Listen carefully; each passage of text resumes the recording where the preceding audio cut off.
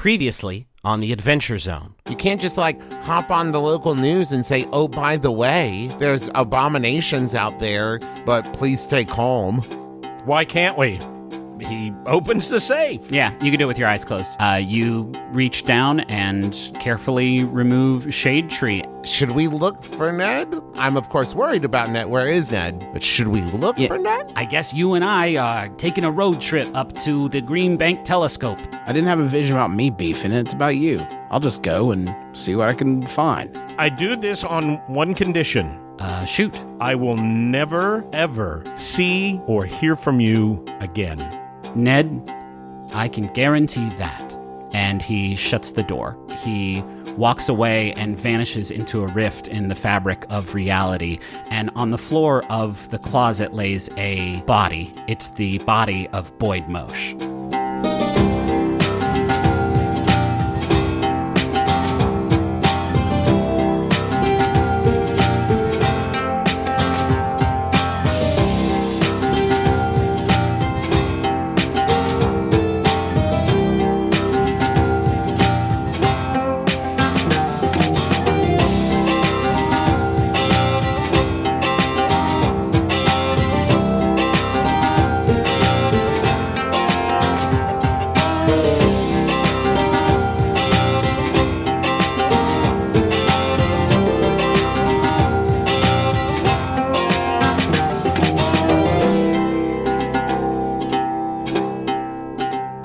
Duck, we're gonna do your stuff first. We're gonna resolve your big story and where we left it off, the big cliffhanger.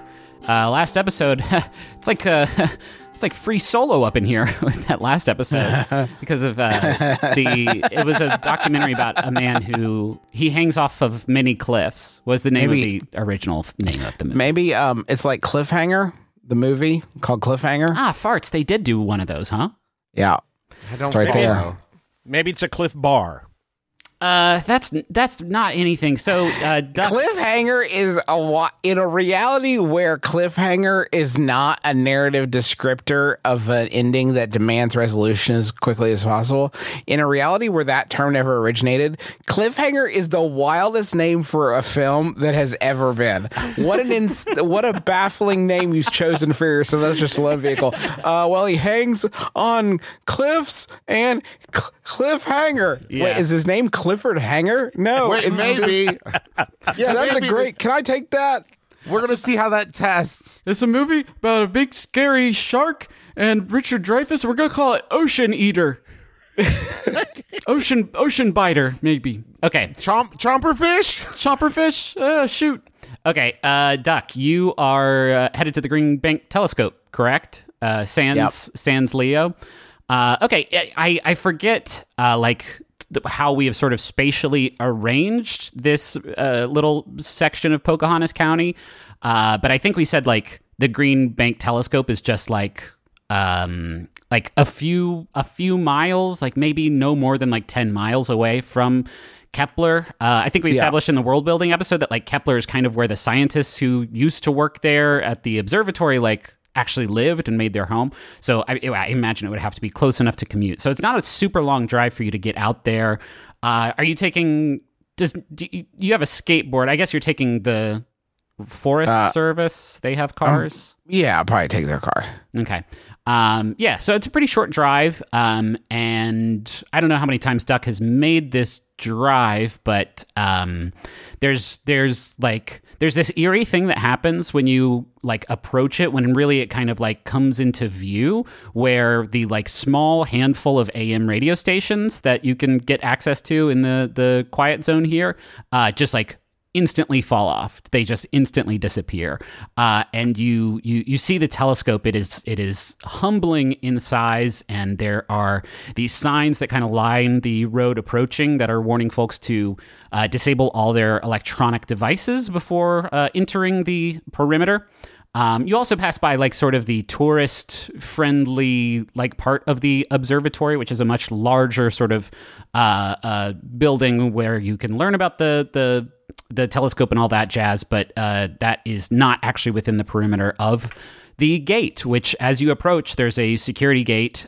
You are a good quarter mile from the telescope itself. That is how big like the boundary around it is. And a guard comes out of the little booth here, and she's holding a clipboard, and she gives you the little like window roll down hand signal, and she says, "Oh, hi there, welcome. What can I do for you?" Oh, I like this person immediately. She's from Fargo. She's very likable. Hey, yeah, the Duck Newton. We had some tracks. Believe it or not, we got a bear. We got a wounded bear. Oh no! It's rabid. It's gone rabid. And it's wounded and it's rabid. So that's a bad, I don't need to tell. You know as well as you and me both know that's a bad situation. Oh, it's not great. Yeah. There's a bear and I just need to go in and look for the bear, and it could be anywhere. And I got Tums of the essence. Well, we got a nice big... It did sound like you said Tums are of the essence. It may be. Both of them may be. She says, "Oh, well, don't you worry about that, none. We got a big old fence with a lot of barbed wire on top of it, and any bear that could make it over that is a bear I'd like to meet. I'll tell you that much, don't you know?" So you don't understand. It's endangered. I have to account for its whereabouts. Shit. I think this is manipulate a person. It's definitely not your truth-telling power. You're convinced somebody of harm because yeah, it ain't that for sure. There may be an injured rabid bear somewhere, but you don't know it. I'll be damned. Yeah, that's a big old Tensky. Oh, jeez. I got a 10. I can't believe that worked. I can't either. Plus charm. What's your great episode? All right. 12. Yeah, shit. All right. By the way, boys, go back and listen to the last episode. There were a lot of failures, and I forgot to remind you all to mark XP, which is an important thing in the game, which I have been sleeping on. So, or maybe just like ask, because the audience, I'm sure, is paying attention to that stuff a lot. What level am I supposed to be? Tweet at me now at Justin McElroy. Yeah. So, okay. Yeah. Explain Homestuck to me. Tweet at me now at Travis McElroy. Oh, Jesus. Spare no detail. I actually am really into Boar at Griffin McElroy. Okay, cool. Out of 10 plus, they'll do it for the reason you gave them. Okay. Now, tell me, is this bear big enough to... I like how the rules of Monster of the Week, and probably anything in the system, but like rules of the Monster of the Week make it so that like I can't do the shit. only narrative justification is that this person's a dipshit. It's like it puts a dipshit into the world, forces your hand. No, I think she cares very much about endangered animals. And she says, okay. Well, are you... I'm really not supposed to let anyone through that's not on the clipboard. Can you make it quick? Can you just be in and out before my supervisors find out over there? I will be just as quick as anybody else who could be terribly injured by a rabid bear. Yeah, I wish you could take the car in with you to give you some protection, but I can't take the shit. Well, is there electronics in your car? Are you pedaling that thing with your feet, mister? So you'll park it here, and I'll watch it for you. Yeah. All right. Thanks. You got a gun or something, mister? I mean, it seems like I don't want to tell you how to do your job, but if you're going up against a big rabid endangered bear, then it seems like you would want to have some kind of ways of defending yourself, don't you know? I start walking in, and I look back over my shoulder and say, I got the only weapon I need. Hiding like a chicken shit. And then walk in. All right. Okay, you're inside the perimeter now, and there are sort of three main points of interest. Again, like it's a quarter mile stretch to the telescope itself. So this is a huge perimeter, but it is mostly just like open, empty field because the telescope needs like a pretty wide berth to do its job. So like just off to the right, actually, as you enter, there is a branch of the road that leads down a short way to what looks like a big pile of broken like machinery or something. You can't really tell what it is from a distance.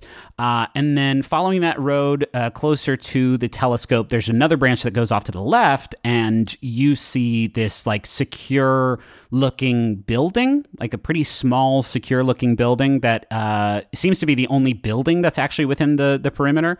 And then, of course, there's the telescope itself, which is just like awe-inspiring piece of technology. It's like the dish is 5 stories up from the ground. Its diameter is 100 meters with this massive reflector arm that stretches up like another 70 feet. It is just this huge, huge thing that is kind of at the very center of this whole compound. I think we're going to investigate the machinery, see what's going on with that. Takes you a little bit to walk over there, and the road actually sort of terminates like a good distance away from where this thing is. And as you get there, you actually realize that it is cast in like bronze or something to be like kind of a statue or like a memorial in the shape of this big pile of broken machinery. And there is a stone like plaque on the ground. And it reads, Green Bank Observatory, 300-foot telescope, collapsed November 15th, 1988. So does it seem from that this is like a miniaturized version of that, or does it seem like one-to-one? Oh, yeah. This is actual like Green Bank history. Like there were a few telescopes that were built here before the big motherfucker that's there now. That's its proper name. It's scientific name. It's the big motherfucker. Telescopes have like the most bonkers names because some of them are the very big telescope. That's not a joke. Does anything seem weird? No. This seems like this just seems like a memorial for a thing that happened on the grounds here. You do not. I will give you that without a roll or anything. Like it is just a little statue thing. Was there something besides the telescope? There was a building that is the telescope. Yeah. Secure building. The telescope's just the telescope. There's no like. Again, like they have to give it a wide berth, so it's really just the telescope. It's held up by this like lattice work of metal that again goes up like 5 stories, but there's not like a place to go into. It's just the telescope. The place to go into is this like sturdy looking like longhouse. Yeah, I'm gonna go check that out. Okay. Check out the secure building. All right, you walk down the road. It takes a bit. It's a very long road, and if anyone listening to this is curious, look at pictures of the Green Bank telescope. It's bonkers. It's so cool. I got to see it once. Okay, Doc, you feel like as you are walking closer to this thing, and you don't know if this is like something that is supposed to happen as you approach this thing, you're getting kind of a headache. And not like it's not like a pressure headache. It feels like the opposite of that. I don't know if you've ever felt something like this. It's more of like a deflation headache, and it's kind of subtle, but like weirdly though your head is hurting, like you're actually feeling kind of charged, like kind of good, kind of energized as you get closer and closer to this thing. And you reach you branch off the road and you go towards the observatory building. It's just like it's just a featureless, very functional building. There is a single large, thick window looking out towards the telescope, reinforced glass. You can kind of tell, and there is just a big, heavy metal door at the end of the road with a keypad next to it. Which maybe looks imposing until you realize there's a coffee can wedged in the door that's holding it open. And just off to the side of the door, there is a woman, and she is like sitting in a cheap like vinyl folding chair. She's wearing a black Megadeth t-shirt under a lab coat, and she's reading a Nat Geo, which she lowers as you approach, and she says, "Can I help you with something?" Yeah. You spot any bears around here? I'm a forest ranger, a real one. Yes. Have you spotted any bears around here? Have I seen any bears around here? Yeah, we had a bear, a rabid bear, real mean some bitch, come up through here, and they said down there, they said he ate through the gate and came charging up this way, and I should leave no stone unturned. I mean, we don't have that many stones out here. It was a metaphor. Yeah. Hey, can you take off your hat for me? Oh, yeah, right on. Sorry, it wasn't being respectful. And I removed my hat. And she says, holy shit, is that you? Is that Doug Newton? Yeah, it's me. I'm sorry, I thought you died, man. Oh, what? Why would you think I died? I don't know, just scuttlebutt going around. Man, I haven't seen you in years. Yeah, I've been out in the forest. How much does Duck remember from high school? How much? I don't know if you would. I don't know how to rectify that. He was high for a lot of it. Okay. She says, "Man, it's me. It's Sarah Drake. We were lab partners for just a long time, and yeah. We dissected the frog, right? Yeah. I apparently stuck with the scientific arts a little bit more closely than you did, but oh my God, it's so good to see you, Duck. So you're looking for a bear?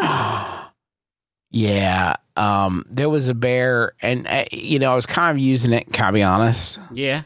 I was kind of using it as an excuse to come up here. What I'm really interested in is the telescope.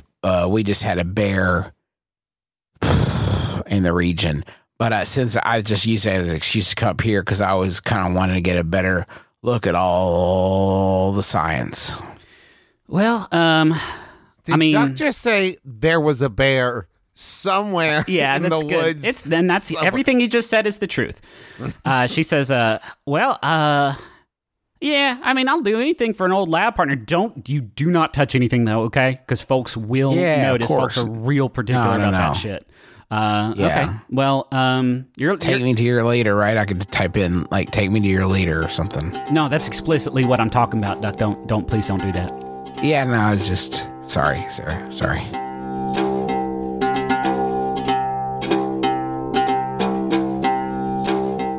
Aubrey. That's me. I'm back. You were going to go look for we had talked about you looking for the resort. Yeah, so I'm still waiting, I don't know, to come back and check with Janelle, I guess, to see if she has done anything. So in the meantime, I popped back through the gate and I'm there in Resort Alley or whatever. Okay. We should establish something because we're kind of breaking canon a little bit because I'm imagining this is I think this is still during the day, and I think we've talked about the gate being activated by moonlight and opening up, and as much as Aubrey goes through there, can Aubrey open the gate at what, does Aubrey's Sylvan magic allow her, what's the... Yes. Yeah, I think we should probably make that a rule. Okay. Griffin, now that you mention it, I think that's exactly what it is. Yeah, good. Aubrey has cool gate opening powers. So they gave her a special fob. Yeah. She can just wave at it and it lets her in. Yeah. It has embedded moonlight. Shut up. So you were going to head and look for the place where Ned had his encounter with so he talked about, it felt... When he described it, it felt very abandoned hotel-y, abandoned resort-y. So Aubrey's kind of scouting out any buildings that seem like they would have a bunch of individual offices or rooms nearby that are, that seems abandoned or emptied, or even if there's a wing that's being renovated, anything like that. On Resort Row, there are a lot of abandoned, buildings, a lot of abandoned hotels. There's probably a dozen that you can see, and they're all these just Alpine inspired, ski lodges and little houses and hotels and all kinds of stuff. I would say out of the dozen here, the two of them that are closest to the road, that are closest to the actual mountain, are still open. Aubrey closes her eyes to remember as Ned described the building he was in to them, did he mention any kind of color scheme or paint that she would recognize? And now she listens closely for his voice in her memory. Wood paneling. She remembers wood paneling. Very light-colored wood paneling. There was light-colored wood paneling, I want to say.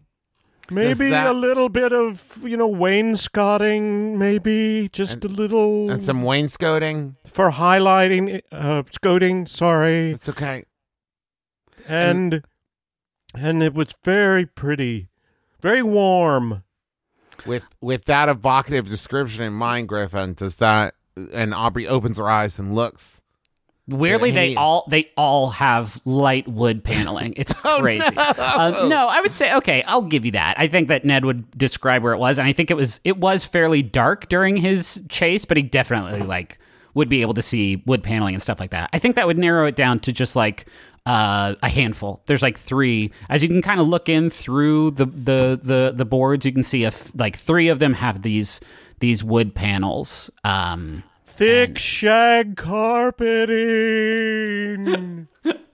With the description she's gotten from him, if she, Aubrey seems like the kind of person, this is what I would do. Okay. Of this one feels right. Oh, So, okay. you get there and it's just this one's it. So if we've narrowed it down to 3, I'm going to say that she's going on her gut. Well, let's do this. Why don't you use magic? Because there's a thing in there for, right? Observe. Oh, another place that, yeah. Right? This is, you're talking about a feeling, but I think for, the spell sling and Aubrey, this would be a little bit more than that. So it's a 4, but I have +3 for weird. So it's a 6. Do you? Wow, you've really min-maxed the fuck out of this character. I didn't even know you could do that in Monster of the Week. Okay, yeah, with a 7, what is it? There is a glitch. It has a problematic side effect. It draws immediate unwelcome attention. How about it draws immediate unwelcome attention? Okay. And you figure it out. You feel with your magical intuition which building it is. It has a sign, a fairly rotted out wooden sign at this point, and it's called the Inglenook Hotel. And you just know, this was it. This was the building. And as you open your eyes, you see this building, you see this sign, and then you also see Eugene, the who works over at the ski lodge, who I don't know if you've had any. He wasn't there during the soup. You weren't there during the soup adventure, so I don't know if you've met Eugene. But he says, I'd stay out of the Inglenook if I was you. Sorry? I'd stay out the Inglenook Resort if I was you. Okay. Why? Why do you say that? I don't remember if this is what he sounds like, but it's what I want him to. Maybe now he's really enjoying he's eating peanut butter. I don't. There's about the aliens. There's aliens, and they took me up. I told you about it back. Okay. Yep. I've been told lately that I've been putting people off with how much I tell my alien story, but if you get picked up by aliens, it's more about if you want to be interesting, you need to be interested, and you just keep talking about yourself and your alien experiences, and you haven't even asked me about my alien experiences. Oh shoot, you're right. All right. I saw some flashing lights in there, so I think maybe it's some teens go in there to take some selfies, or maybe it's the aliens with some sort of flash gun. So yeah, just also it's an abandoned building, so I don't think you should be poking. I'm not Eugene's no narc, but Well, yeah, it's kind of why I'm investigating. I got some friends that work, downtown in the zoning board. Okay. And they're looking to kind of to do a big renovation here and sell it to an investor as an office building. But they sent me up here to kind of check out the wiring first. There's been some issues with the flashes.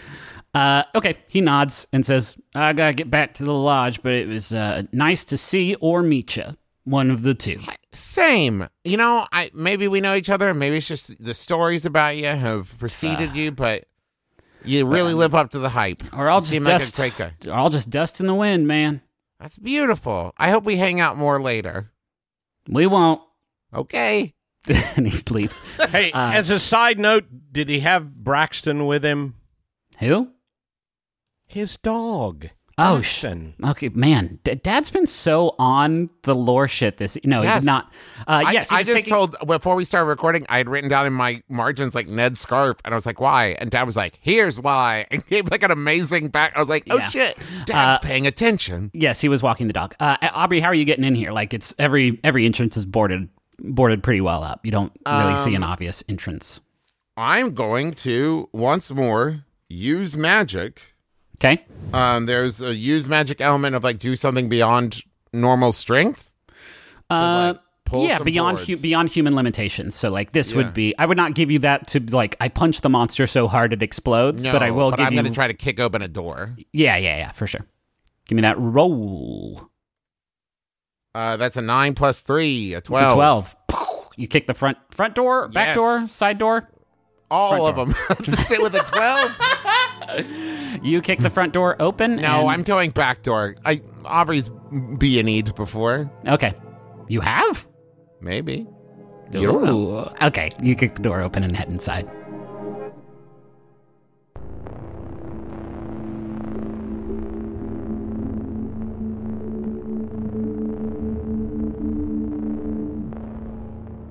Ned, we are...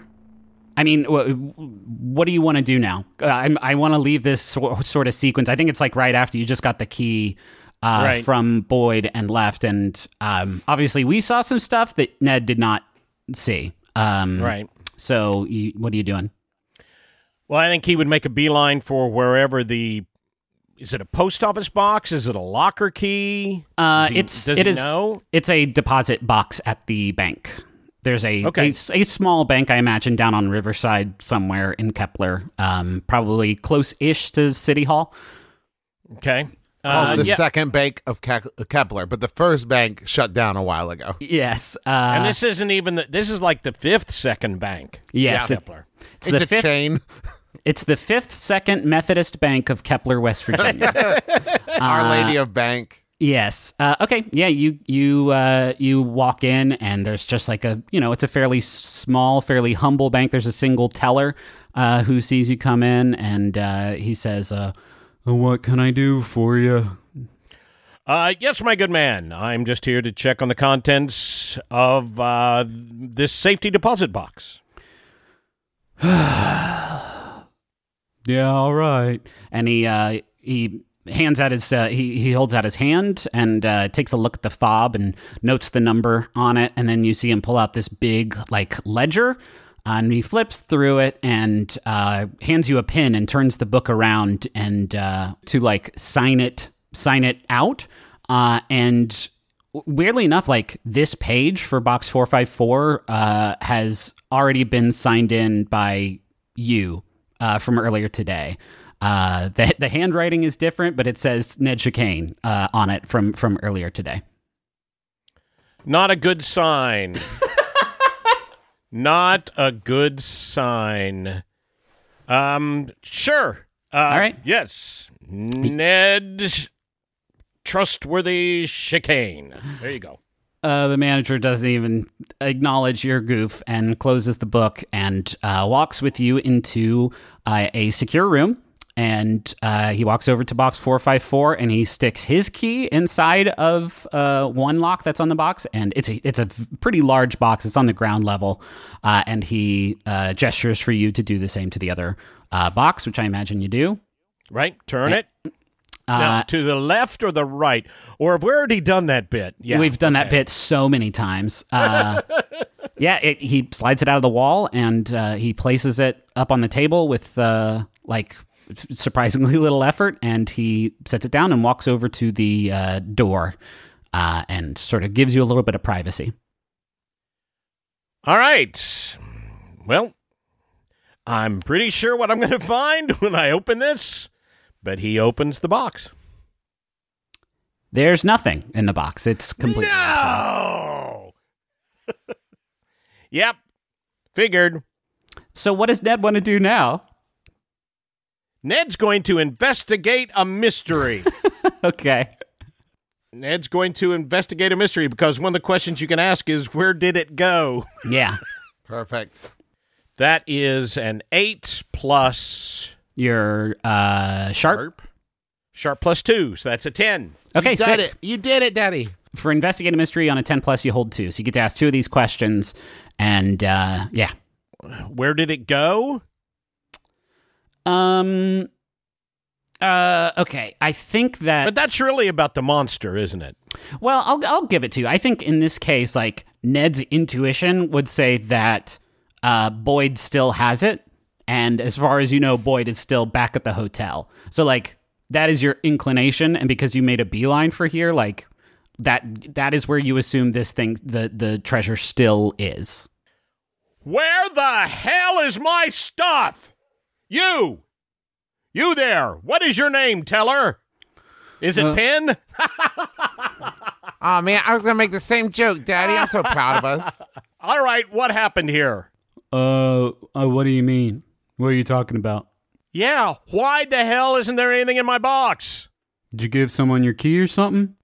Somebody else have your You know, I rolled a 10, Yeah. and I had 2 sharp. Yeah. So I'm pretty sure that you have to tell me something. Well, I mean, I just got here, so like, I don't know. Do you want me to like talk? I could call Denny, who's working this morning, and see what he says. Would that be helpful? Can I be helpful to you like that? Well, let me tell you, somebody has taken the things from my box. I have a regionally Did you give your successful... key? Did you give your key to someone? Well, hold on, wait a minute. I have a regionally successful television show. And unless you answer my questions and help me out right now, I will completely dishonor this establishment on my regionally successful television program. Man, I'm just working like 15 hours a week here. It's fine. You don't have to threaten me. I can call Denny up. He's a cool guy, and I like talking to him. Fine, call Denny. We have to leave I can't leave you alone in here because you might burgle the other ones. This may be a clever ploy. Actually, you're supposed to leave me alone. Have you not worked in this bank very long, Penn? I'm giving you privacy. I'm giving you a good 10-foot perimeter. Yeah, 10 feet. That's not privacy. Okay. That's being observed. That's skulking. It's a cordless phone, so I can go get it and come back in here. Go get him, come back here. Just I'll do hurry that. up. He does that. He goes and he dials the phone, and you hear him talking. And he says, Hey, Denny. Yeah, that's great, man. Hey, so I'm here with what was your name? Ned Pissed Off Chicane. And Ned Pissed Off Chicane, and he's came in here. He got his box, and it doesn't. Yeah. Oh man. All right. That's weird. I don't know why. Yeah. All right. Cool, man. Talk to you. Hey, Game of Thrones Sunday. See you then, partner. Denny good? All right, man. TTYL. and he hangs up. Yeah, Mr. Denny said you came in today. He kind of described you perfectly and said you came on in and. How did he describe me? I'm curious. What are you wearing right now? Ooh. Well, jeans. Are you wearing jeans? I'm wearing a long winter coat, like a long parka. You don't have to answer this in character. Oh, This is me, Griffin, asking what Ned is wearing. He's wearing a long coat, a very nice, very stylish parka that he got on eBay. What color is it? It is, I don't know, I guess a kind of a rust, kind of, because Ned doesn't really want to go for just the straight primary colors. Okay. This guy describes what you are wearing and your general look to the letter. So like is this a goof? Are you trying to get a free free service, like a free subscription to this box? Because would that work? Is that a possibility? Oh, maybe. No. Quit distracting me. No, maybe I bonked the old noggin, and maybe look, Penn, I apologize. I'm just gonna retrace my steps and maybe figure out what I did with the stuff that I took out of my box. I appreciate your kindness. I appreciate your very laid back demeanor. But you know what? I'm going to just kind of go regroup and see if I can figure out where this day went wrong. All right, man. It's good to meet you. Yeah. Listen, when your friend Denny was on the phone describing me earlier, I'm curious. Did he happen to mention if I was wearing a scarf? I've misplaced my scarf. Maybe that scarf is the same place where I put the things from the safety deposit box. Any chance he said anything about a scarf? Yeah, you had a scarf on when you came on this morning. Why is that? Why on earth could that possibly have been important? Oh, shit.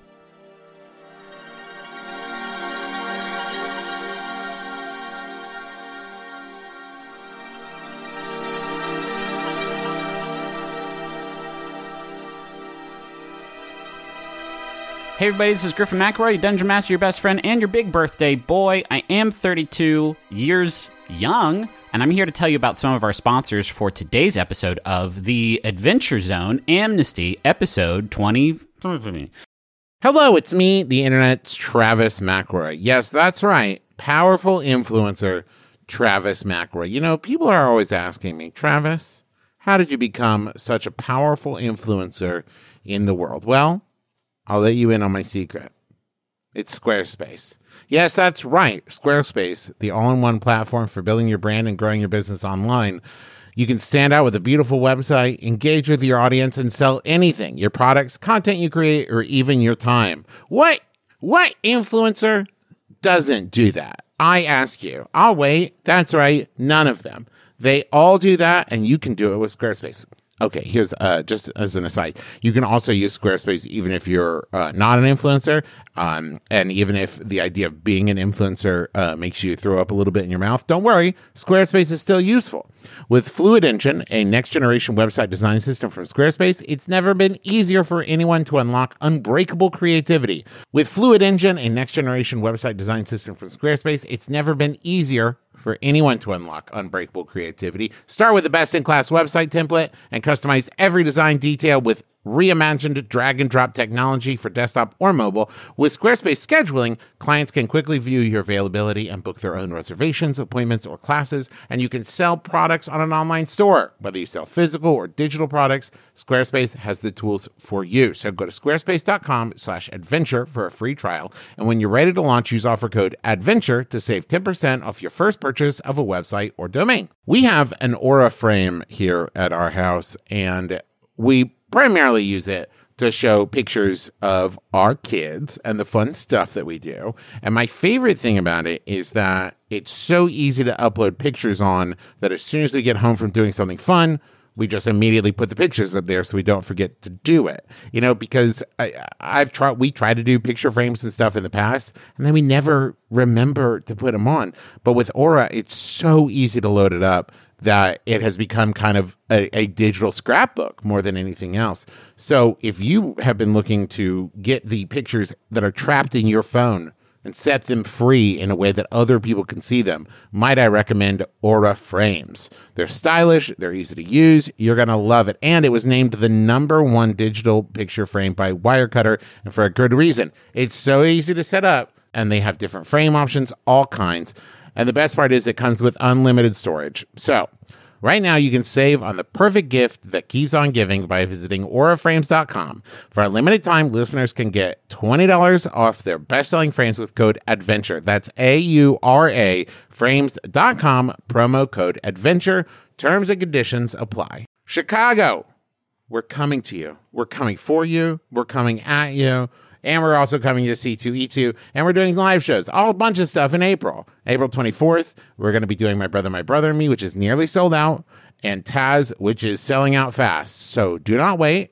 April 25th is Taz. April 24th is My Brother and Me. April 26th through the 28th, we're doing C2E2, schedule to be announced. You can get your C2E2 badges now, but you do not need a badge to attend the live shows. Tickets for those shows are on sale at bit.ly/McElroy Tours. All the information's there. Go check it out. Also, we've got a newsletter. In case you've been wondering what's the best way to keep up with our new tour dates and announcements and stuff like that, go to bit.ly/McElroy newsletter. And of course, check out all of the merch over at McElroymerch.com. A lot of great stuff. Fun Galore sticker pack, naming of the year poster. We've got the little Sailor Man pin, and 10% of all proceeds this month go to the Foundation for Black Women's Wellness. So go check it out, McElroymerch.com. And now back to the show. I want to thank everybody who's been tweeting about the show using the Zonecast hashtag. If you do so, you might end up as a character in the show, like Dr. Sarah, Sarah Drake, which is named for Sarah Churchill on Twitter.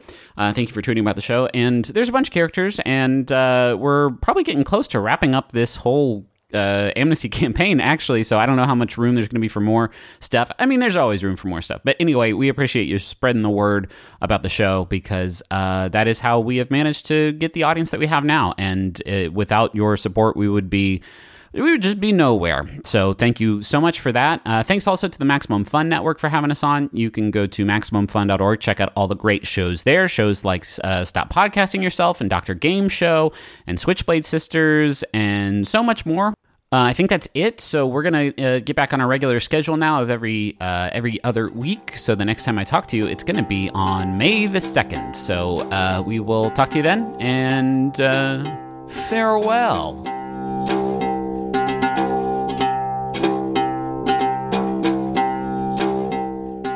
Duck, we'll hop back to you now. Yeah. You head into the this building, this observatory, and again, it's not like a huge building. There's like a little lobby as you walk in that really is just sort of an entryway into a few other rooms. You see like there's like a little kitchen in here and a bathroom, and towards the back of this little entryway is a door into what you can see is a security station, and it's got like 6 monitors over a panel with a phone on it, and the monitors are overlooking different views around the perimeter here. And then the main room here is the observation lab, which Dr. Drake walks you, opens the door to and walks you inside. And as soon as she opens the door, you are just like blasted with freezing air conditioning. And she says, "Sorry, we got a whole bunch of server banks in here, and this place it would cook us alive without the AC running." So. They'll heat up. Yeah. So, what are you curious about? I'm excited. I didn't know you were, you weren't the best lab partner. So I'm surprised that you're converting this late in life. Yeah, I'm working on a screenplay. You don't need to lie anymore. You've always been extremely bad at it. Yeah. All right. Wait, was that a lie, or has Doug been working on a screenplay? No, I need to know more about how the telescope works. As Griffin frantically Googles, how does telescope work? not specifically. Okay, here's my question. So I know you receive signals from space and stuff, right? Yeah, that's sort of the main. I know idea it's a here. layman's. Could the telescope ever emit any? Okay, I'll tell you what's been on my mind. I know this is so weird, but I had a dream that like a beam of light was coming from the telescope. Like, is that just wild? Could it does it have the capability of doing something like that, like emitting something more than just like receiving? I mean, I know it's like silly, but it's on my mind. And for some reason I can't stop thinking about it. anything it would. All right, first of all, we don't send anything, through we don't deal in the visible light spectrum. So like the idea of a laser beam, like a Death Star or something like that that's kind of not really what it is designed for. We're mostly in the radio waves department. Right. Hence the name radio telescope. But yeah, I don't think, anything that it would send out would be an invisible radio wave, and also probably just a refraction of whatever we collect from deep space. So it's basically a big old camera, Duck. It's a camera and a microphone, I guess you could call it. We hear stuff out there sometimes too, but yeah, that's I don't think this thing's gonna be blasting. It's not some secret government laser project, if that's what you're asking about. No, I know it's not, but of course you wouldn't tell me if it was, Wink, wink. Have you noticed anything weird in this area? By in this area, do you mean just like you're up here a lot, and I've seen, I don't know, I've been noticing some weird stuff in town, and I'm sure that like word has gotten out to y'all. And I'm just sort of kind of poking around, not real forestry business, just, keeping an ear to the ground, trying to help the sheriff out. Have you noticed anything strange around here? I gotta be honest with you, Duck. I'm here in the the lab on the ground, just sort of lone watchwoman, sort of beaming stuff back to the satellite lab. And so I don't get out a whole lot. It's mainly just me and the, giant telescope looking up into the heavens and my Nat Geos. So something weird's going on outside in town. Is that what you said? I ain't heard nothing about it. There's plenty of weird stuff up in the cosmos, so I don't need to go looking for more of it. Yeah, it's weird. There was an attack, a murder, actually over at the. Oh, jeez. Yeah, I know it's intense. So I don't know. I didn't think any usual forest animals were involved, but I'm just kind of asking around, want everybody to stay safe, that kind of thing. Well, I mean, I can let you know if I hear something, but I don't know. I guess I don't know what the telescope's got to do with it. It's not. We can't really. It moves. We can move and point it around at different stuff, but I don't think we can point it at the ground and look for a murderer. Although maybe that we could hack it in there. Maybe, I don't know. It's designed to look for things like light years away, so it might be a little too close to shoot down to Kepler. But I'm sorry, I can't be more help, Duck. Yeah, no problem. Do you still want the tour? I can show you. Absolutely. Yeah. I'd love to know more. She shows you this big screen over a whole desk full of keyboards and dials and little paper readouts, and the screen is just showing a nebula, just like this cloud of stars and space gunk. And she says, "Yeah, so we're the biggest moving radio telescope in the world, and so us and sometimes an array of other telescopes, we capture images, the likes of which humanity's never seen before, and there's a lot to see up there. And my job here is I send it all over to the main satellite lab. I keep a few of the stuff I catch out there to myself here." And she gestures over to this little display case over a few of these servers that she has labeled the Hall of Fame. And she says, I mean, we got a bathroom and a kitchen if you're hungry. And what's on the Hall of Fame? Just a few of the weirder things we found. Somebody found a nebula, looks like Mickey Mouse's head. So we saved that in the server, took a picture of that. And what else? Weird sounds and stuff, like echoes of stuff that that's so far away. It's an immeasurable length of distance away, but we got a big fucking ear here, so we can catch a lot of it. Can I hear one? Be my guest. I gotta actually start sending this file in. It's several thousand gigabytes, which is a new size that we had to come up with because of how big our files are. So you can go check it out. I got to get this upload started. So head. Oh, cool. Thanks. Yeah. She walks back over to the computer, and you check out the Hall of Fame, and there is the Mickey Mouse Nebula. You see that. You see one that is a nebula in the shape of Dennis Farina's face, and that's pretty cool. And love that guy. Is it all people's face shapes?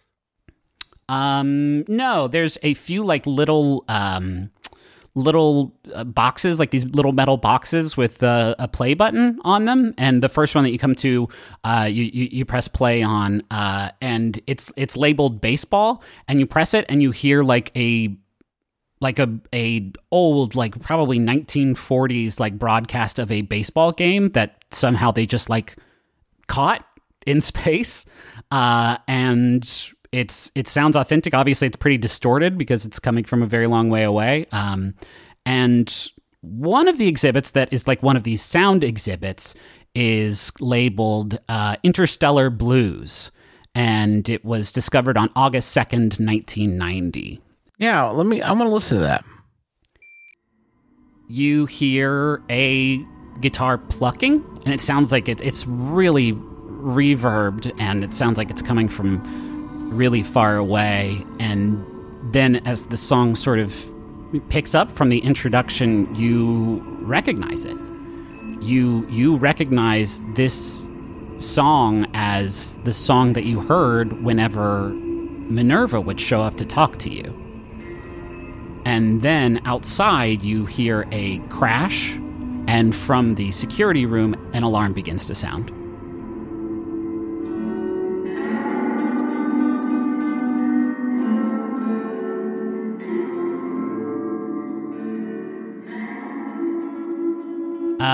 Aubrey, you have made it into the Inglenook Hotel. I assume there's no lights or anything. No, there's definitely no power in here. She does the thing she's done a couple times now, kind of ignites her fingertips, you know? It's like, Oh, sure. You Lumiere yourself, essentially. yes, exactly, yes. Okay, I'm going to give you basically like the same layout that I gave Dad. I kind of have it all written down here, sort of the same exact features, which makes sense because it's, the same building.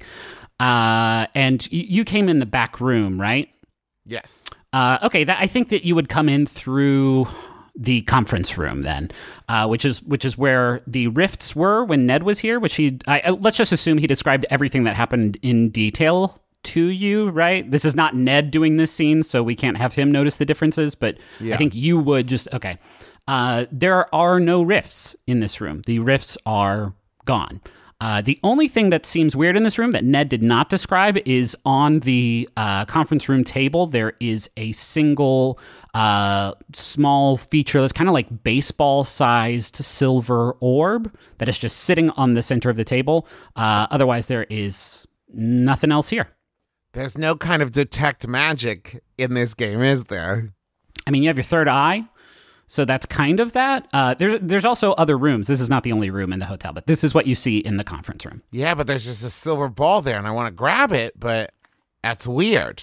Since I was a young boy, I played the... All right, thank you, Dad. I'm going to say it's read a bad situation is what clues in the third eye for okay. Aubrey, so I'm going to do that. Yeah. Roll plus sharp. Nope. Mark experience. That's a 3 plus sharp, which is... +1, so 4 total. Hard move time. You approach this thing to figure out what it is, and you hear it beep, and then it flashes. So it's like a phosphorus grenade. You cannot see anything, and then you feel like you just got hit by a very small semi-truck right in the gut, and you take 2 harm as you are sort of sent backwards into the wall as this ball collides with you in your flashed state. The harm decreases by 1. Oh, right. Yes, you have your vest. Yes, yes, it protects you. You hear the vest sort of twinkle. I guess it shimmers as you take the blow. What do? You hear this steady sort of like humming noise coming from where the ball is, and I think your vision is starting to clear up a little bit now. What can I see now? You see the orb that is sort of flown away. It's sort of hovering now on the other end of the room, and it seems to be doing sort of a parabola, like it's arcing away from you to arc right back. I see. It's coming back at me? Yes. I run deeper into the hotel. Okay. You make it into the lobby, and I think this thing is like hot on your heels. In the lobby, you see sort of the same just like detritus that Ned described. Nothing else kind of unusual here. There is a desk leading into the office, and the door, this big heavy wooden door into the office is currently open. And then there are stairs leading up to the second floor. I will also give you in the office, you see... what do you see? You see something weird in the office. You see a piece of paper that is, it looks like it's stuck to the wall on the inside of the office. That is all that you can see in here. And then there's also the front door, which is all sealed up, and the windows too. I see. And so this thing's right behind me, right? Oh yeah. I run up the stairs. Okay. I think act under pressure. I think if you're moving this much in the house, like this thing is very. Oh, geez, Trav, that's a 4.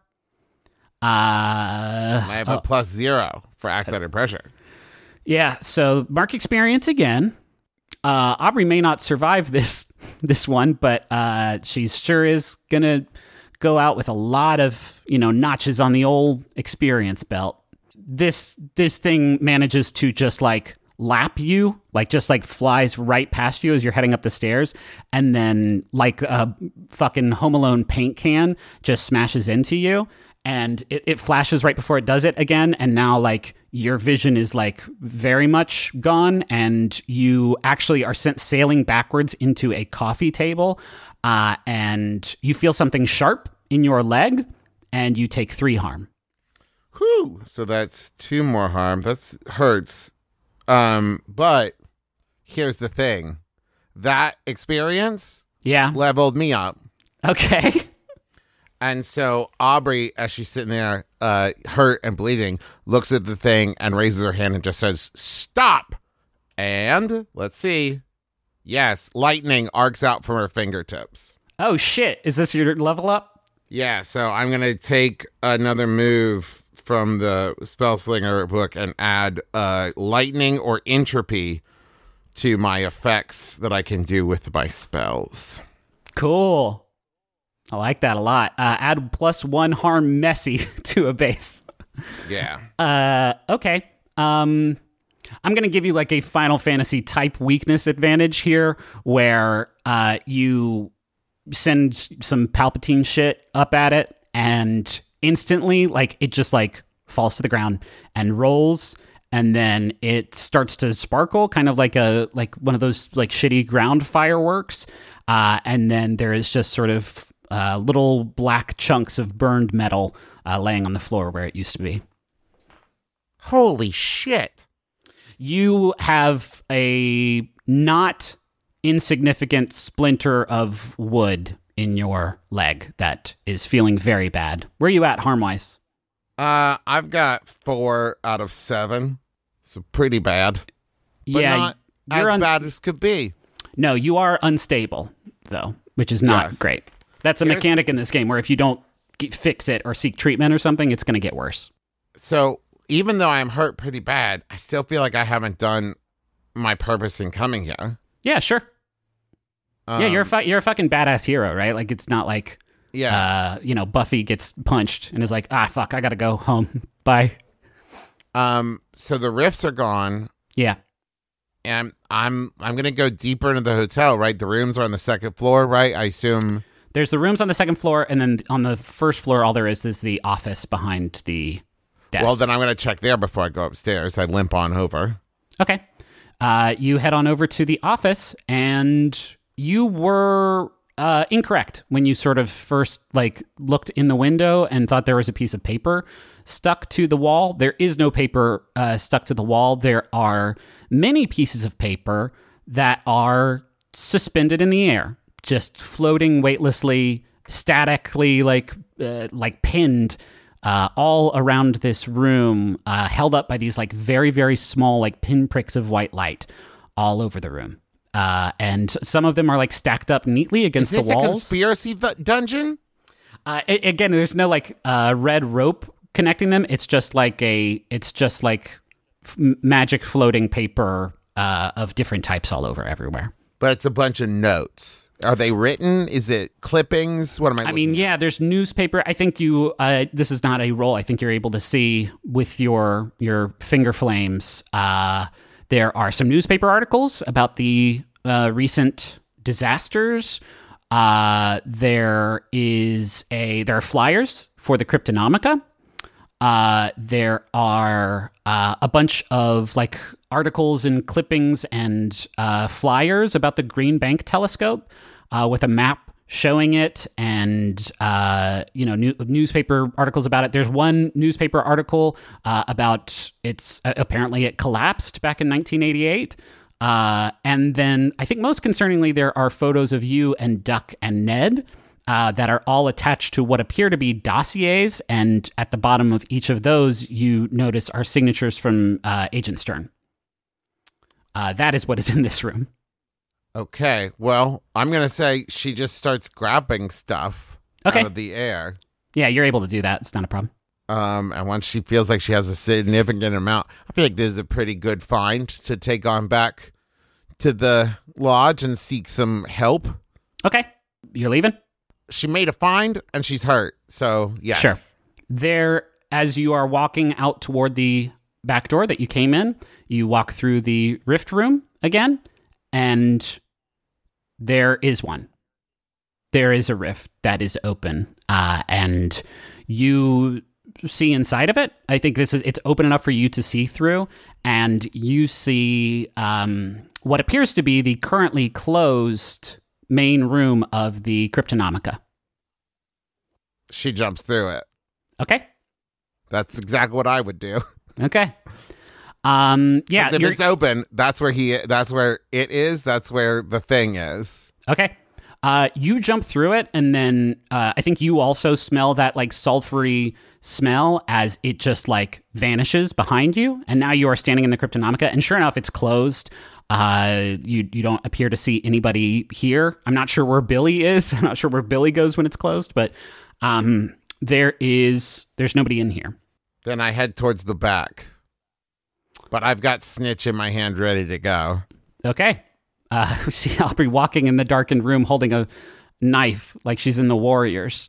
You head towards the back, and there is a door in the back of the room that every other time that you've been in the Cryptonomica, it has been securely sealed shut. And for whatever reason, right now it is open, and you see a small, faint light coming from inside. I'm not going to stop walking now. But I'm trying to be quiet, even though, like, also limping. Yeah. You walk into this room, and it's just full of stuff. The first thing that stands out is that light that you saw from outside. It's the screen of Thacker's laptop, the one that Mama asked Ned to get earlier today, and then he just vanished. But like that is not even the most like wild thing in this room. You just see all these things. Ned's always talking about his treasures and trophies, right? But like this is the first time that you've actually seen them all like arranged, and that he's not lying. There is an Oscar. There's some movie props that you actually like recognize. There's like actually a lot of valuable stuff in here. You also see some like art of different types, and like the most standout sort of part of that collection is this like very ornate sculpture of a tree with a figure sitting under it. And tucked below, like all these shelves, you see some boxes, one of which is like pulled out from the rest, and inside you see like several dozen fake IDs, all featuring Ned's picture, but like a bunch of different names and locales. And then at the end of this room, there is a coat rack. And hanging on this coat rack, there's a tuxedo that you're pretty sure like a Bond wore in one of those movies, but that is not what catches your eye the most. The light actually from the monitor catches it and flashes red across your face, and you haven't seen it in years, but it is right here, slipped over the hook of this coat rack. You find the flame bright pendant.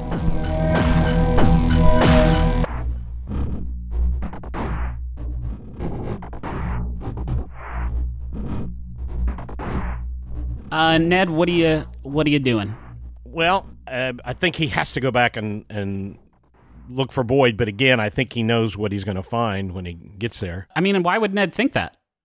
Well, because if the Ned before was wearing the scarf, he remembers that he left the scarf. The last time he saw the scarf was with the shape-changing monster. Okay. Yes, fair. Okay, I've just figured out how you've connected the dots. Thank you.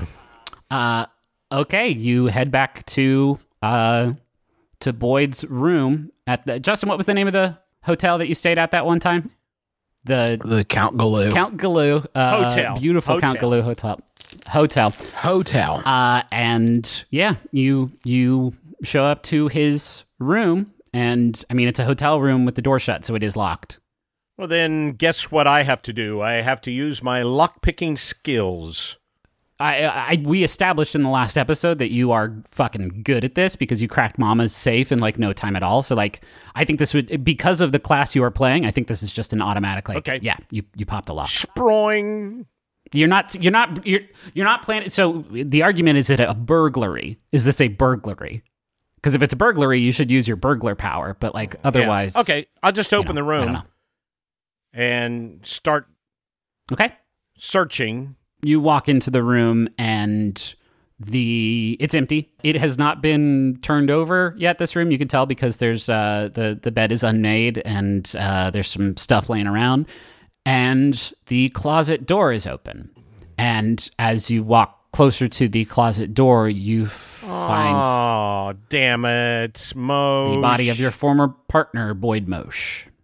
Okay, now I've got to do some kind of investigate here because I got to know what killed. Okay. Roll plus sharp. 5 plus 2 is a 7. Okay. With a 7 on an investigative mystery, you hold 1. So you get to ask one of these questions. What happened here? You said you were specifically trying to figure out how he died. Yeah. You see handprints around his neck, and you can just tell at the way that he is leaning, and I don't want to get like grossly descriptive with his death, but his neck was broken, and that is what killed him, and that is what you can tell happened here. I think you can also, there's a smell in the air, and the smell is a bit sulfurous, I think. Not sulfurous, it's almost like burned steak or something like that, and that is a smell that you've smelled every time that, when you were in the Rift room in the hotel, like you smelled it a lot. So yeah, like a golden corral. It smells like the Rifts smell like a golden corral. So you definitely get that too. And then you get a knock at the door into Boyd's hotel room. Who is it? Mr. Mosh, it's me, the manager. You're supposed to check out an hour ago. You doing all right in there? Oh, I'm so sorry, old bean. I have taken a bit ill. I've got a bit of the vapors. Excuse me, time out. Did he just say, it's me, a manager? The manager.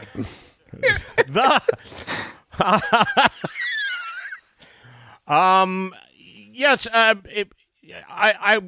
is there any way possible I can have a little more time? I'm really ill, and can you open? I really need a little time. Why are you yelling at me? Open the door, and we can talk about that. I mean, I'll have to charge you for another day.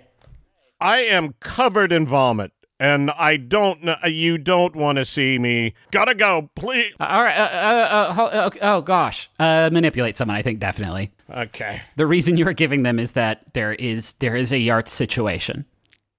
This is plus charm. Plus Yarts. 6 plus 2, 8. So in the fiction of this game, Dad's just charming enough to pull off vomiting all over the room. They'll do something for you right now. They'll do it, but only if you do something right now to show you that you mean it. It says, can you like, I don't know, can you slip some money under the door or something? It's $35. I ain't, gonna break the bank. You want me to give you? You have to pay for another day, man. Do you want me, a manager, to get upset at you? I tell you what. Do we have the amount of money that we have physically set? Like, we never have to spend money on anything. In the context of this game, money is useless to you. Just spend give him it. $35. Say you have $35. You Clinton have to spend 2 hours working at the Cryptonomica to earn it back. Yeah, we're not going to go to Fantasy Costco. Fucking give him $35. It's got that little barricade thing that keeps the door from opening all the way, and Ned hands him two 20s. Okay. All right, man. I expect extra chocolates on my pillow tomorrow. Why are you eating chocolate if you're barfing and stuff? It's not good. That's what I'm barfing, is the chocolate. Where'd your accent go, man? I'm barfing up chocolate, you bastard. There's a new ringtone for me. Thank you. All right, I'm leaving. Eddie walks away. Good. Be gone, knave. Now you're just alone in this room with the body of your former partner, and you. How are you feeling? How are you feeling seeing Boyd in this way? Ned is not good with sorrow and grief, and he's kind of down. I mean, he hated Moshe on one level, but he was a friend, and he's Okay, all right. Here's what it is. He's flashing back to when Boyd gave him the key and put his arm around him, and he had a flashback to how it used to be, how they were comrades in arms, and that's when Ned realizes, wait a minute, that must have been the bomb all along, and the bomb had his arm around him and was pretending to be all buddy-buddy. So I think Ned goes from being kind of sad about Boyd to being grossed out and kind of pissed about the whole thing. Yeah, I think as you are sort of galaxy braining and figuring that out, you're just kind of zoned out and looking at the body, and there is a source of light that is still on in this room, and it's the TV. It's on and it's muted. And it is turned on to the local public access television channel, and you see a stinger, like a splash screen that says Community Insights, and then the screen disappears, and then you see yourself on the television. Oh, shit. I look terrible. What the hell? Turn up the volume. I got to hear what's going on. You turn up the volume and you hear what's going on. Oh, are we live? Oh, good. Good afternoon, my fellow Keplerians. My name is Edmund Chicane. Some of you know me as Ned Chicane. Well, you can't say on the air. You can't say that on the air. You may know me as the host of Saturday Night Dead, our local public access channel's premier late-night horror review. You may know me as the proprietor of the Cryptonomica, our town's premier monster museum and gift shop. When you think of me, I imagine that you think of monsters.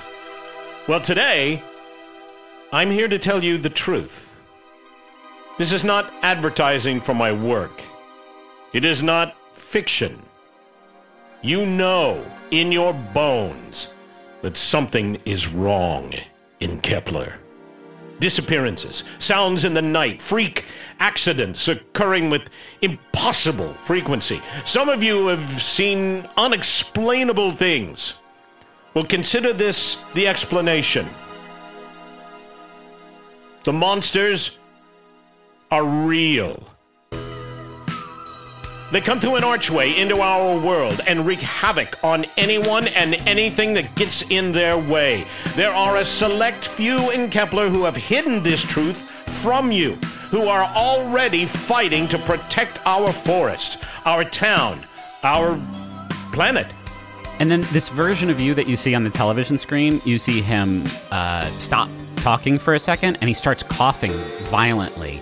And you actually see a producer come in to try and check on him, and Ned just waves him off, and you see this Ned look at his hand and then very quickly tuck it into his pocket, and then he continues.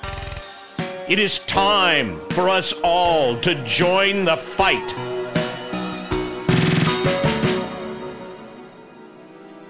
A half-mile north of Amnesty Lodge stands the archway leading to our assailant's world. Tonight, when the moonlight falls upon the gate, it will open. I will be there, armed and ready to defend my home. Will you?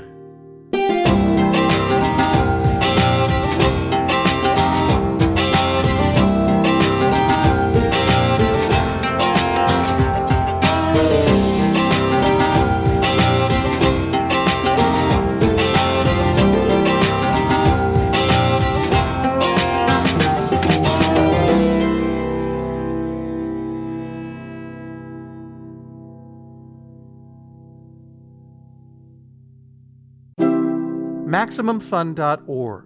Comedy and culture. Artist owned. Listener supported. Hi, it's Ali Kokesh, one of the cast members of Mission to Zix, a new addition to the Max Fun network. We're blown away by the welcome we've received from Max Fun listeners, telling us you've discovered the show and are binging it hard, supporting us during the drive, and just being rad humans all around. Mission to Zix is an improvised, obsessively sound-designed sci-fi comedy epic following a group of ambassadors as they explore the ass end of space. I play Dar, the 12-foot-tall omnisexual security officer with furry scales, chest talons, and a series of flaps and shoots that are for... you know what, you'll figure it out. We'd be delighted if you joined our crew aboard the aging sentient starship, the Bargerian Jade, as we travel the Zix Quadrant, meeting all sorts of weird aliens played by brilliant guest comedians. That's Mission to Zix, ZYXX.